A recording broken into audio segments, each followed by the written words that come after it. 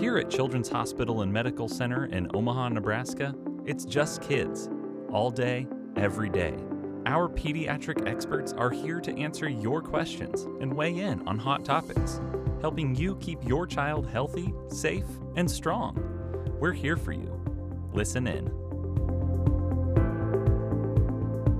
The COVID-19 pandemic quickly changed and upended American life. Schools, from elementary to higher education, shifted to online classes in March of 2020 to curb the spread of COVID-19. Many parents also began to work from home, juggling both childcare and work responsibilities.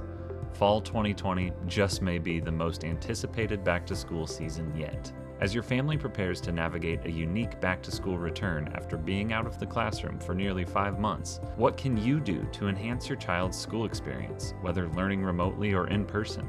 And what can you do to keep your children as safe and healthy as possible? We talked to children's physicians pediatricians Dr. Tina Scott-Mordhorst and Dr. Brandi Reeve-Iverson for their guidance and to learn more. I'm Dr. Brandi Reeve-Iverson from Children's Physicians Bellevue. And I am Dr. Tina Scott-Mordhorst from Children's Physicians in Plattsmouth.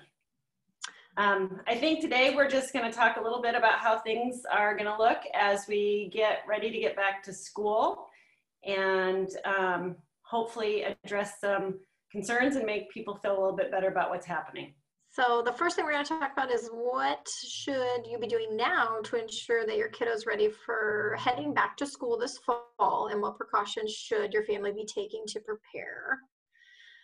So at our house, I have 2 little ones who are headed back to elementary school next week. So at our house, I'm kind of mentally preparing for my kids for what school is going to look like this year, because it's going to look quite different than it did last year. So in their circumstances, they're going to be wearing masks, which I think is the big point that we'll touch on today.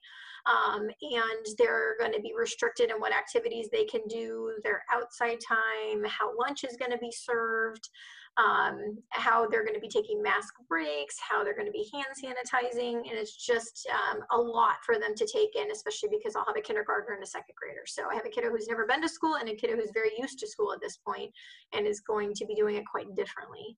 And so the best thing I've found as both a mom and a pediatrician that I can do to help prepare my families and my own kids is to kind of try to coach them through what it's going to look like, because I think our kids do better when they're prepared. Of course, not wholeheartedly, because I don't know exactly what it's going to look like, but to also let them know that change is okay. So we're doing this for a reason. And that if I don't get upset about it or overly anxious about it, then my kids tend to follow suit. And so that's what I've tried to talk with a lot of my families about it, is that, changes may come soon after school starts, unfortunately. So school, we may start in the building, and then we may unfortunately have to go to remote, and that's okay, because there's a good reason why we're doing it. Well, and don't you think, and my kids are older, but don't you think just kind of being hopeful and optimistic is an important thing to do with kids right now, because they are faced with so much uncertainty. And parents are nervous as it is, but I think that we have to kind of put our best foot forward for kids right now, and just be the good cheerleaders that we always are, and that we can be as you and I as pediatricians and as mothers as well. So much of what we do is reassurance and encouragement. And yeah, I think that goes true or holds true with this. And, even the things that, maybe you and I have gotten used to, wearing masks all day, every day, are a little unusual for kids, but kids are so darn resilient. And if we just, get them a mask they like and make it be a character they love, or something that grandma's made, or something that a friend has made, or something they decorate themselves. Or something they decorate themselves. And I have found in clinic, these kids are so proud of the masks they wear. If you say, encouraging words to them and really pump them up for their mask and how cool it is. And how they're wearing it correctly. Right. So I think that's another thing I point out, is that they have such cool designs, and you're covering up your nose and you're not touching your face. Those are all great things. And really, again, modeling that good behavior to them, wearing our masks ourselves, because it is unfortunately kind of our new normal. And like, I think it's really important, like you talked about, finding the right mask for them. My kids have tried out several masks, and some of which they're constantly touching their face. And so I have to remind them, like, okay, maybe this isn't the right mask for you, or it doesn't quite fit tightly on their face, so they're still getting a lot of air in from the sides. Mm-hmm. And so finding whatever mask you think works for your kiddos that they're going to leave on and leave alone. And then I know we'll come to this later, but having them practice wearing the mask and not just springing it on them the first day they have to go to school. Well, and even that, I think that's fair to even address right now, because that is a concern that I know you're hearing from parents, and I am as well, is how am I going to get, my kid to wear this mask all day? And I've actually asked, again, my kids are older and they're adults, and, they just wear masks. But I've asked parents kind of ideas and thoughts about what they've done. And, it's things like, they earn bonus screen time if they wear their mask while they're playing their video games or watching their programs. Right. I think we just need to, give parents ideas that maybe they haven't thought of before. Right. Train a kid. And our kids don't leave the house a whole lot, but when we do go out in public, they have their mask on, they put it on before they leave the car. We talk about, again, I reiterate why it's important we're doing this. And now we're seeing more and more people when we do go out that are wearing them. So it reiterates why we're doing what we're doing, and that we're not the only ones doing it. Everybody's doing it. Or if they're not, they should be, to try to we're keeping ourselves safe with our mask, and we're trying to keep them safe as well. Right. And even my little ones understand that. And so again, it's just, I saw the tip online recently about the wearing the mask during screen time. And I think that's brilliant, because a lot of our kids value their screen time, some a little too much, but that's irregardless. But if you have to wear your mask to practice, that's a good time to do it, because when they're outside running and playing may not be the most ideal time. But if a lot of them are going to be remotely learning, practicing wearing their mask when they're doing their screen time would be appropriate, I think. Absolutely. I think, and you touched really quick even on the hand washing and, antibacterial soaps, gels, all those things that they're going to see in the classroom, which I think most of them have seen before. Oh, absolutely. Maybe a little more prevalent. And I think also just advising them and teaching them how to kind of keep their distance from their friends. You've got those they're going to be so excited to see their friends. Yes. First day of school.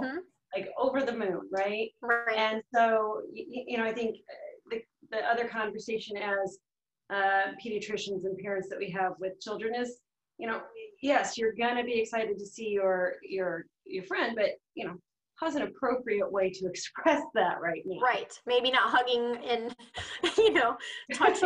touching all of their school supplies, and keeping your own school supplies to yourself, those kind of things, and respecting each other's distance. And again, with the teacher, because I have younger kids, they like to give their teachers hugs, and that's a big part of school, is that social dynamic. And so I think, again, instructing our kids that maybe this year's not the year that we, hold hands with our best friend, or we give the hugs the first time we see them, because you're absolutely right. Our kids have missed their friends immensely. And there's some friends we haven't seen in 6+ months, because Zoom just is not the same as seeing your friend in person. It's not the same as, as adults, we kind of crave that, and they just don't, with their little fun impulse control things that they do sometimes. We have to, kind of teach them to put the brakes on. And you're right, it's not even their friends, it's their teachers. These kids I'm so impressed by how much they've missed their teachers. Oh yes. And want to get back to school to see their teachers. So I think just those behaviors we kind of need to reinforce at home as well. Oh, absolutely. But I love the point you made about kids caring, because they do care. And I think if we lead with that with kids, and, kids they're just compassionate and kind, from the get-go. They want to please people. They want to please their friends. They want to please adults. And if we set expectations for them, I think they can do these things. Absolutely. And they're resilient. So I think that they really, regardless of what their school year looks like this year, whether it's completely remote or a combination blended model or all in school, I think, although it may be a little difficult in the beginning, I think our kids will get used to it, kind of like we were all disappointed when we didn't go back to school from spring break. And then we all kind of settled into our new normal once each school district told us how we needed to school our kiddos or what we were going to do. And our kids went with it. It was kind of the new normal. And I think that's what this year is going to bring as well. So as far as, the people that are choosing remote learning, I know that I have just been telling families to make a schedule. And exactly. I think it's even okay to post a schedule somewhere at home and recognize that you're going to have kids that need to take breaks in the day, and it has to be appropriate for their age. And maybe high schoolers are a little bit more, you would hope, self-directed than little kids. But what else have you been telling parents? So I guess it kind of depends on the district, because we haven't gotten a lot of information about what these remote programs are going to look like. So if they're expecting them to be in front of that computer and they're going to be accountable, we're going to have to find ways that they can do that. So maybe it's that they're sitting on an exercise ball so they can still move a little bit. And we're going to have to set up, if my kiddos were doing all remote learning, I think the learning would probably be not done when they're laying in bed, kind of thing. I think we need to set up the expectation that we're going to be sitting at the table or at the counter, and that, this is what the learning hours. Kids are creatures of habit. So like you said, if we can set up a schedule, I think they will learn much better that way. I found it hard with, as a parent, a working parent, coming home and trying to teach in the evening time just was not working because my daughter was just not at that point willing to learn, and she would do it because she knew she had to do it, but it wasn't an ideal time. So having our kids learn during the daytime hours is possible. And again, as many breaks as their program allows for, depending on what the school district is doing, and understanding that the teachers that, at least in my kiddos district, the teachers who are doing the remote learning are not necessarily the teachers that are in the classroom. So maybe a teacher that they're not at all familiar with or have never seen before, but that's okay. So that's kind of going to be their person for the year. It is. And back to that flexibility piece that, we need to, as parents, kind of prepare them for and model for them, because you're right. When you said a few minutes ago, what it looks like a week from now isn't necessarily what it'll look like 2 weeks from now. And they may start in school, and they may have to come home, and we have to help them kind of navigate that potential disappointment. And I think, we just have to keep talking to them at an age appropriate level, and let them kind of feel all the feels they have and support them through some of this stuff. Right. And I know it's hard sometimes for us, even as a parent, because we don't have all the answers. We don't, we are not happy either that they're not able to go to school and learn and be with their friends. But I do think our kids feed off of us too. So if we can stay positive about it, then they will as well.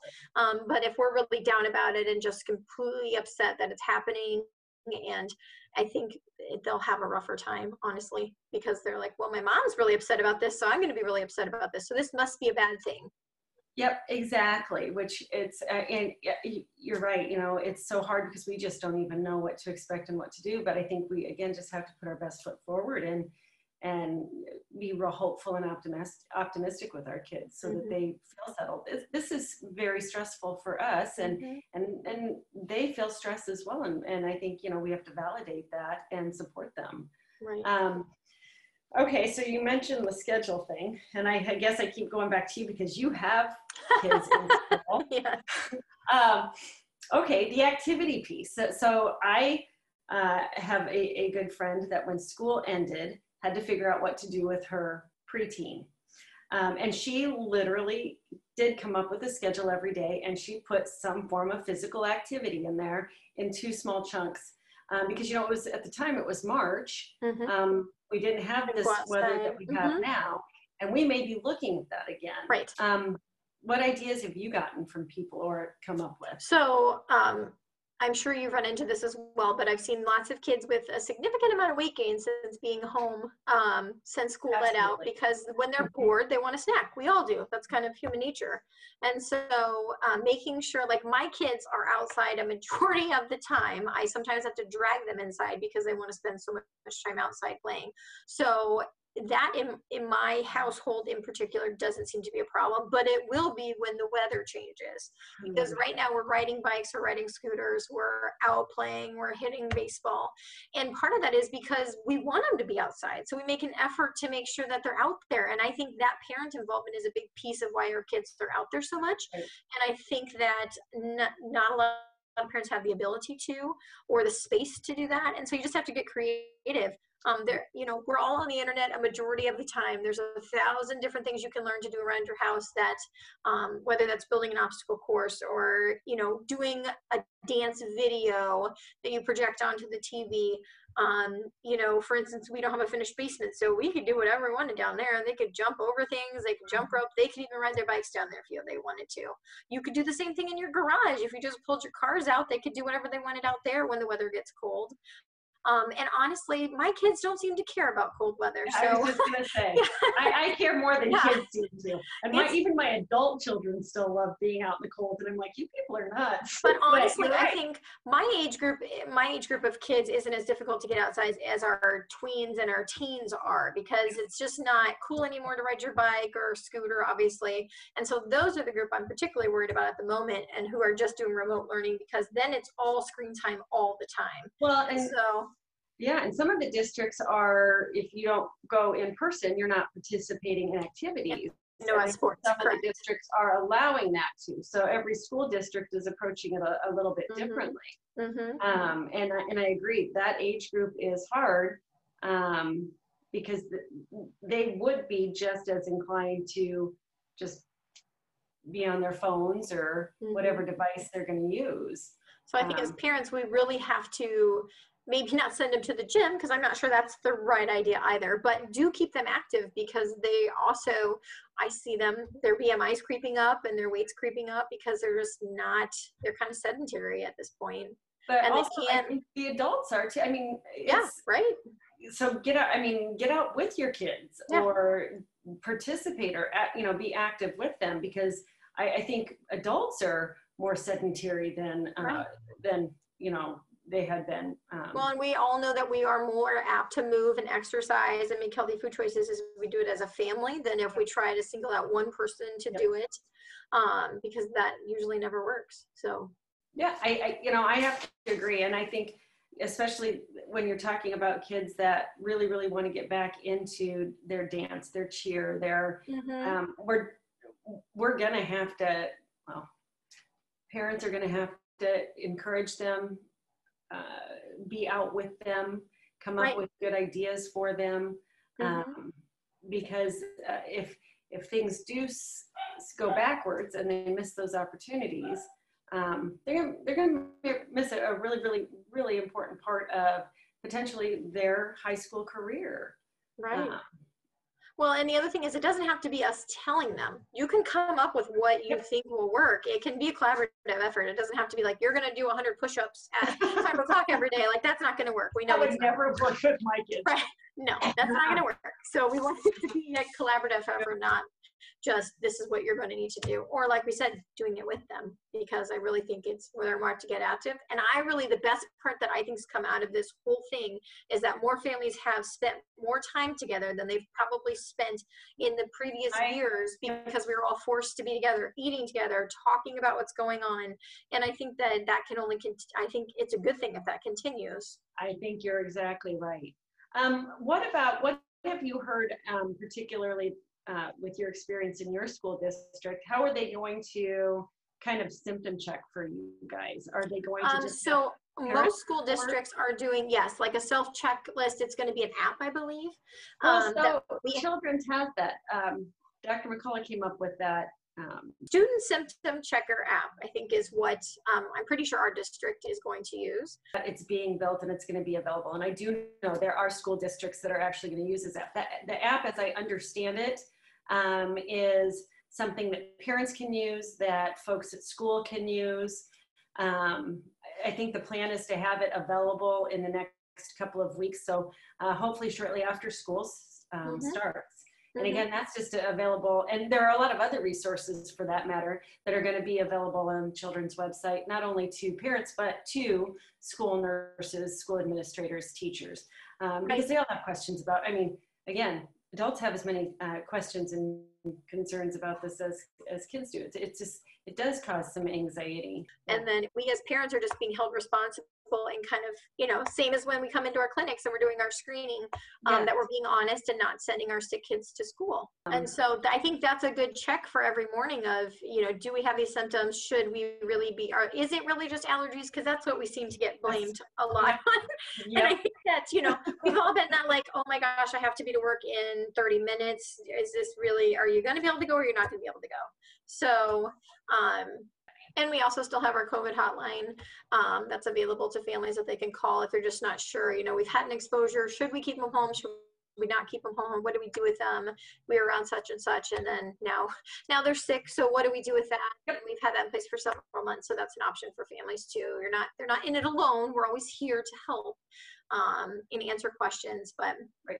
Well, and as you said, and I know you guys are available always to your parents and your families and your kids, as we are. I think if there's ever a parent or a family member that is concerned or questioning symptoms, they can call the office. They can talk to us. They can talk to our nurses. We're happy to communicate with them. I tell folks all the time, if you have a question, call your pediatrician, call your family physician, because that's what we're here for. That's right. That's what we do. Absolutely. And there's no dumb questions. People are always afraid they're going to ask us some question and we're going to think the worst of them. And I can always tell them we've heard it before and we'll hear it again, and we'll be happy to answer it every time. So they can call us anytime they need something. Agreed. Do you have any, I mean, you're the one with the small kids, any other tidbits? I don't think so. I'm just getting them mentally prepared to start school. So trying to get them in a good sleep schedule. Understood. We've got backpacks ready. We've got hand sanitizer on the backpack and some to take to school.